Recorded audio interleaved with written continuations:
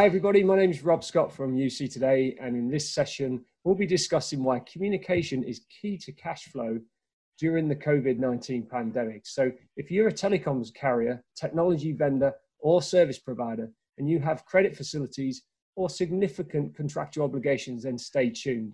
Today I'm joined by one of the leading investment banking experts in the industry, Michael Quinn, founder partner at Q Advisors. Welcome, Michael.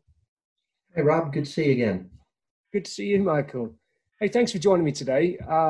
Always a good place to start, Michael. Let's tell the audience a little bit about yourself and what Q Advisors do, please.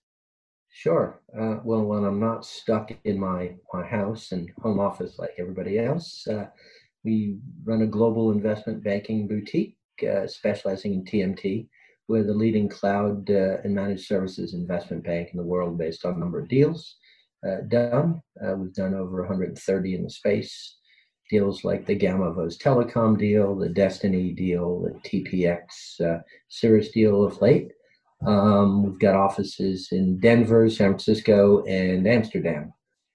So we've been growing rapidly, and we're seeing our business focus change a little bit from M&A and financing to a bunch of restructurings going on right now. And we've had a lot of experience over the years serving as chief restructuring officer for companies, as well as helping them through liquidity crises. We saw this in 2001 when we started, and again in 2008, and we've kind of looked in that playbook again to see what can be helpful to our clients.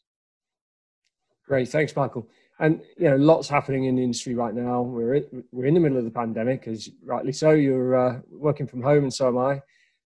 And so it's been just a great time to talk about this subject in terms of, finance, getting organizations in our space through this period. So why don't we start with why cash is king? Could you talk to us a little bit around kind of, which payables do you pay, which do you put off, how to restructure and delay contractual obligations potentially right now? Is it? Sure. I mean, I think every company, Rob, has got to look at what obligations they have going out, and they range at the top of the food chain from their credit facility with a lender. Then it goes to dealing with their landlord and dealing with their critical vendor, and then dealing with the non-critical vendors, right? So you've got that on one side of the ledger. And on the other side of the ledger, you have your receivables, how much cash you're bringing in. And I think what people are finding in this pandemic situation is that their customers typically are paying slower than they traditionally do. So the result has been that you have your current payables every month, you have your interest and principal on your debt, and you may not have the same type of cash flow right now, either because people are not paying on time, and B, because you're not selling like you normally would in a non-COVID environment. So the result is that there is tightness between what the inflow is and what the outflow is. And, it always reminds me of the famous Steve McQueen movie, Cool Hand Luke, which when he's on the ground, the warden of the prison looks at him after kicking him in the gut saying, hey, what we have here is a failure to communicate. And so to me and to our firm and our advice to our clients is, communication with your critical vendors and your lenders is key. And so you have to tell them every step of the way where you are, what your cash flow looks like, what you can pay on time, what you can't pay on time. And so if you don't do that, and then you run into tightness without communicating this, and you just spring it on the vendor, or you spring it on the lender, you're not going to get the desired outcome. If you should start with a weekly cash flow, right? What do I have to pay? What do I have on the balance sheet in terms of cash, and what's coming in? And every week you need to manage that cash critically. And you need to communicate with your lender first. Hey, this is what I can pay. Is there any grace I can get on my interest payments, for example? Can I move that and miss an interest payment or two and add that to the principal? Can I get a grace period on principal payments? Can we, and that we just extend out the term of the loan? To my critical vendors, hey, I know you're important to me. We want to pay you, but as you can imagine, cash flow is a bit tight right now. Can you give us more extended payment terms, right? And then for those vendors that are not critical, oftentimes business people will make the decision that, hey, that's not a critical vendor. I want to pay them because they're a small, medium-sized business like me. I'm not trying to stiff anybody, but I'm going to prioritize the things that are near and dear and critical to my business. And is that a fairly typical call right now? That cash flow call is, I'm running out of cash. I need to kind of bridge this period somehow. Because we're all in this as a service industry, aren't we? So a lot of organizations will be paid on their cash is coming in on a monthly basis. So is that fairly typical at the moment then? Yeah, no, I think you see it quite a bit. And, to the extent that folks have a line of credit under their credit facility, if they have such a credit facility, working capital facility, or a factoring facility for their accounts receivable, our advice is, to the extent you can, draw on that facility, because the more cash you have on the balance sheet, you can then make those critical vendor payments and don't have to have those conversations, right? But it's where you don't have a line of credit, or you don't have a working capital facility or an accounts receivable factoring facility, that you have to create your own working capital improvement. And you do that by stringing along payables, unfortunately. But you really don't have a choice. So you need to prioritize. And we're not saying that you don't pay everybody, but you work out a payment plan with somebody who's not a critical vendor, or even somebody who's a critical vendor. Because look, if I'm a vendor, I'd rather get paid in 90 days than not at all, right? Yeah. And so I think, and a lot of those bigger vendors, whether if they're providing you circuits or other kind of transport facilities, they have a little more balance sheet strength to weather delays in payables in small and medium businesses, right? So if you're paying BT for circuits, if you pay BT in 90 days instead of 30, BT can probably weather it longer than you can. Same with AT&T in the States. They're not going to cut you. They're not going to cut you off because the public relations nightmare for the large carriers, the large financial institutions is high. Yeah, sure. So there's potentially two options here. One is to negotiate terms with your suppliers, the ones you're paying, and also look at your lenders. Let's look at lenders for a moment. So what kinds of things could you say to a lender to get them to help you out right now? Well, I think a few things. One, communication is key. You have to be honest with them. Look, we will give you weekly cash flow forecasts. We will tell you where we are at any given moment each week. But what you're going to see is that we're tight right now, right? Our receivables are coming in are slower. So therefore, we would like you to do a number of different things. You could delay payment of interest. You can delay payment of principal. You can get additional grace periods on, for example, delivery of your audit, right? If you have a covenant like most do, because oftentimes right now your auditors can't get in and visit you. So how can you get your audit done? To the extent that there's a minimum cash balance requirement in your loan agreement, you maybe take that down a bit, right? So that you get a little more cash to use to pay your vendors. So there's a number of different things that you can do with your lenders, but you can't do any of it if you don't start early and are very proactive in getting the lenders involved in your discussions. What you don't want to do is, be at death's door in a month or two, and then you go and you work it out with your lenders. You want to start this dance early, right? And to the extent nothing's for free, right? So they may charge you a fee. They may ask for a little equity. They may increase your interest rate. And those things, it's all a negotiation. And you just have to weigh an increase in rate versus maybe a hiatus on paying interest for 3 months, right? That may be a worthwhile trade-off for you as the borrower. Sure. And you have a great view of the marketplace. I mean, you operate globally. How are businesses holding up at the moment? No, it's a great question, and I think there's still a wait and see. I think that the one thing that we know is that none of these businesses really have a sense in both in the cloud and managed services sectors, and even in the traditional telecom sectors, what actual churn is going to be, right? Everybody's been hunkered down in their houses for 6 to 8 weeks, and so you don't know how many companies are going to terminate services or unfortunately go out of business, right? So that's still the one unknown. I think from a cloud perspective, cloud comms perspective, what we're seeing is businesses are having varied degrees of success. Those that are primarily over the top and are providing cloud seats, they are actually seeing a growth in their monthly recurring revenue. They're seeing the need for remote workforce. They're seeing the need for desktop as a service and video clearly. So those services, those solutions, I think we're seeing an uptick in terms of billings and revenue. Collections may be a different story.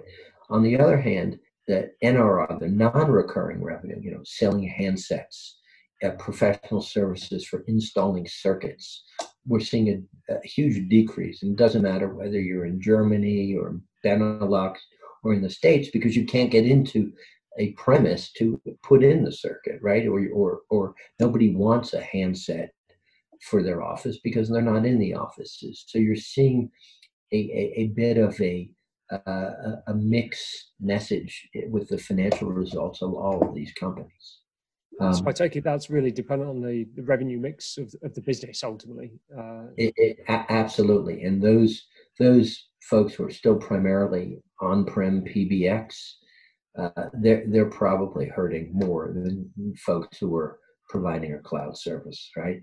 And I think this clearly, in our view, in Europe, is going to hasten the movement to cloud. And I think where in markets like Germany, in France, where the penetration is comparatively low to say Benelux or Sweden or the United Kingdom, you're going to see an increase in cloud communication services. And that, I think that's a good thing, because those countries historically have been moving slower than other places.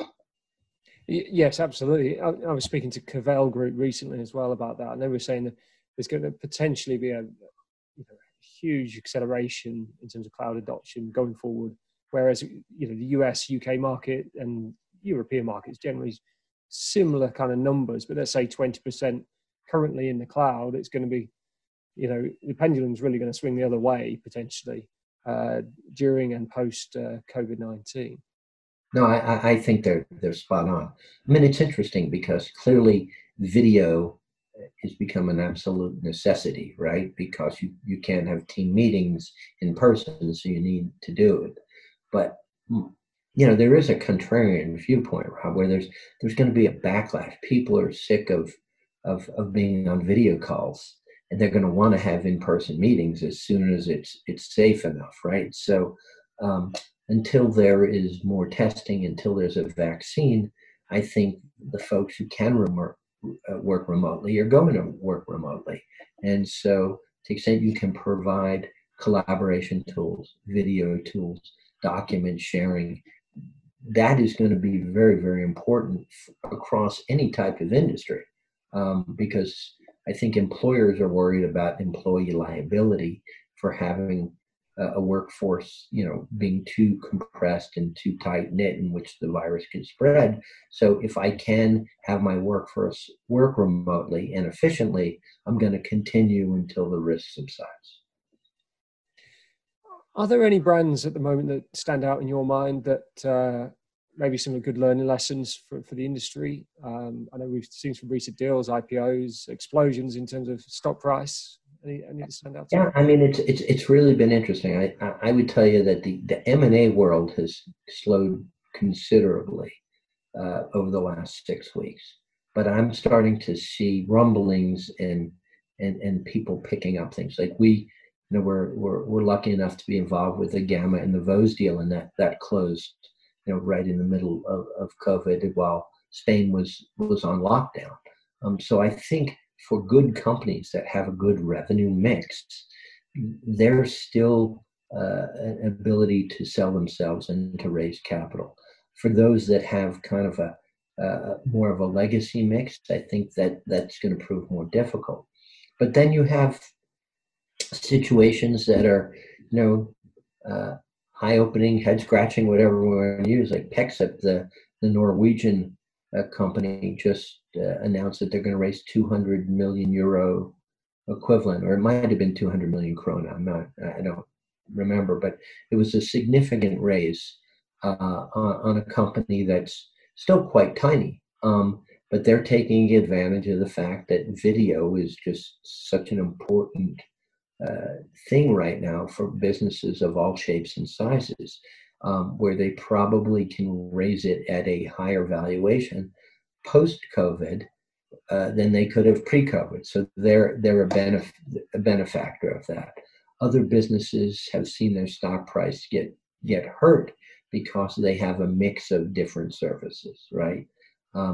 So I think to the extent that you're more cloud only, you're going to find a more receptive audience than if you have a lot of legacy services.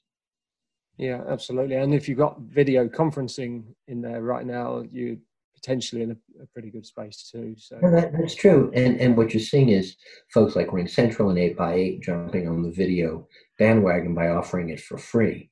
And so if I'm a small business, why do I want to pay for Zoom when I can get it from 8x8 or RingCentral for free, right? I mean, I think that Zoom's growth in terms of users on its platform, security issues aside, has been phenomenal. Yeah, I get those strategies, those freemium to premium strategies. What makes my head scratch a little bit is, how will that play out afterwards? Are we devaluing things like video as we speak because of those offers? But no, I think because of the security issues around Zoom, because there's a lot of development done in China, you have real issues. So if you're serving governments, they may have if your developers are in Russia, Ukraine, China, we're not going to use your service. You see that quite a bit in the States.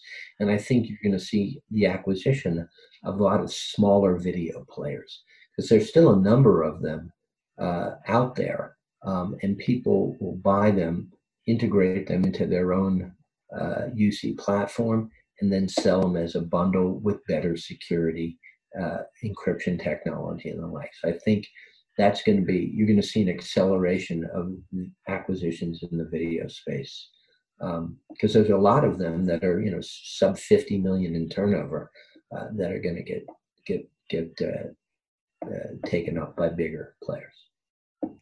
Great stuff. So just to kind of, bring this to a conclusion, but my last question for you, Michael, today would be just kind of what next for the industry. We've talked around a couple of things there, but anything significant you think coming up for the industry? I think, you have to look at the industry kind of in segments. I think in Europe, you're going to see further acceleration of consolidation once people can travel a bit, and once the lockdown is lifted, because you're going to have people with capital, particularly private equity backed guys, being able to pick up niche players like video players, or in geographies where capital isn't available, but yet they want to expand into those geographies. And you're going to see more winners come out of that, right? It's going to be a quick sprint to the finish, I believe, maybe by mid 2021, and the winners and the losers will have been picked in Europe. In the US, I think you're going to see some big, large transactions, because there are some folks who have nice parts of their business and other parts of their business that are not particularly appealing. They're going to jettison the non-appealing businesses. There's lots of distressed equity funds, distressed debt funds picking up those non-core assets. And I think you're going to see a lot of that as well. We're going to be hosting an M&A virtual conference with the Cavell Group on the 4th of June. And we're going to invite industry leaders from the cloud and managed services space, as well as some of the more active PE and lenders in the space. And I think in that forum, which it's kind of an interesting platform, you can bump around to different breakout sessions. You're going to see a lot of the M&A strategy of these players being revealed to the public. Thanks, Michael. And for anyone looking to get in touch with Q Advisors or yourself, what's the best way to get in touch? They can email me at quinn@qllc.com or go to our website, which is just qllc.com. We're up to 25 of us now across the globe, and we love to meet new folks and offer our assistance where we can be valuable. Fantastic, Michael. It's been great talking to you today. Some great insights. No, thank you. Thanks to everyone for watching. If you've enjoyed today's session, we'd really appreciate a like or a share. But we'll see you again soon. Thank you. All right. Take care.